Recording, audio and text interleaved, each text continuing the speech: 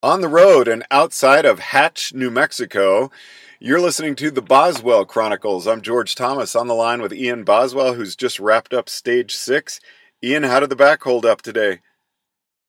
Back was well, George. Is more the physical ability that needed working today. But no, it was a good day for myself and for the team. And yeah, we took the yellow jersey with Garen Thomas up on the down to hotel. So we that was the plan, and we executed it. So everyone's happy. Can you kind of take us through the climbs today? Yeah, so it was a really hard start to today. I think a lot of people wanted to be in the breakaway, and because we had missed that stage on stage 3 due to snow, the GC was still pretty tight. So the breakaway went up the road after maybe 25, 30K. And yeah, it was a good breakaway. No one too threatening. But Saxo, I guess Tinkoff started riding right away. So that was, pretty on it from the gun. And they weren't really too worried about bringing back the break, just setting up the stage for Contador. So yeah, the race was on all day from the beginning. So yeah, we had quite a few climbs and Saxo kept it pretty much on full gas until the penultimate climb when we took over and did our thing. So it was a hard day to say the least, but yeah, successful for us. What's your job specifically on a day like this?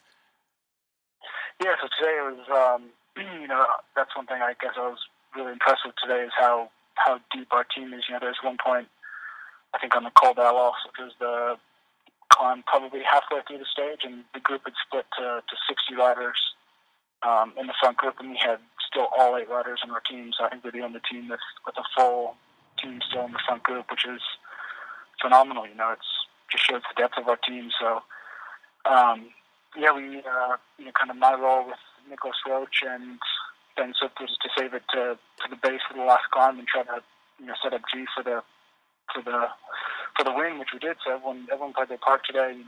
We were looked after really well early on by Ian Standard and Luke Rowe, and then Nicholas took it over on the penultimate climb and took it all the way into the base of the climb and up a couple of K before Swifty and I did our thing before the contender started to attack.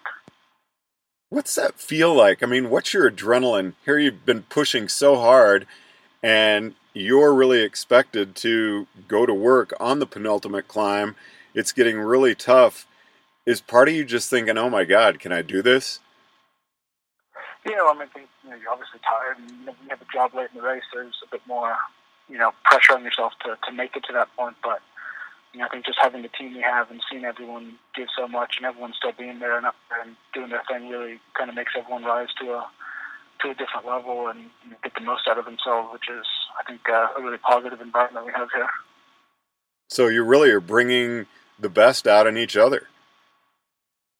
Yeah, I think definitely. When you see, a guy like Ian Standard, who's 20, 30 pounds more than I am, making it over all the climbs, that you can also be there and, see how much he's suffering just to make it, really makes me want to do my job better and to do it to the, maximum of my capabilities just to play my role in the team. It almost becomes difficult at times to play a role when everyone's so strong. You start to realize there's only 15K left and we still have, over half the team. So, you have to start getting through the riders to make the pace hard. But, no, it's a fantastic situation we're in.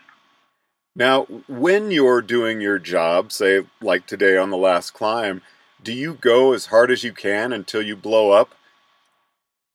I would say in most cases, yeah, but today the last climb was long as 15K, so you really have to pace yourself and kind of calculate your effort and also be thinking about who else is in the group and, what other riders we have on our team to do the job either before you or after you.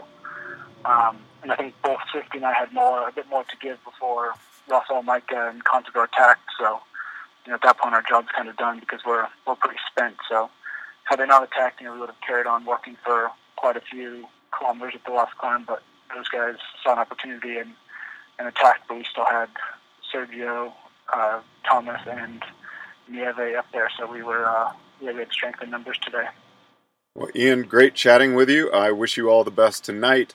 What's coming up tomorrow? Yeah, so the last stage tomorrow, kind of a loop around Nice, more home roads. We actually go within within a couple hundred feet of my house tomorrow. So that's kind of nice. But no, it's a heavier stage again, and the race is by no means over. It'll be a hard day for us defending the yellow jersey, and hopefully we can seal it up tomorrow with G winning. Now, having the yellow jersey really puts a different tone on the race for you tomorrow, doesn't it? Yeah, I guess it's today was kind of the day when everything was seen, like we got to see where G was at, where Sergio was at, and kind of compare them to the others. So we obviously saw that G was one of the strongest guys in the race. So we had the yellow jersey, which is motivating for us all to defend and win this race another time, which is fantastic. Thanks very much. Ian Boswell, great chatting with you, and get a good rest tonight, and a good meal, and a great massage. Great, thank you, George. You've been listening to the Boswell Chronicles. We're on the road in between Hatch and Deming, New Mexico, but glad we were able to get some service and check in with Ian Boswell from Paris-Nice.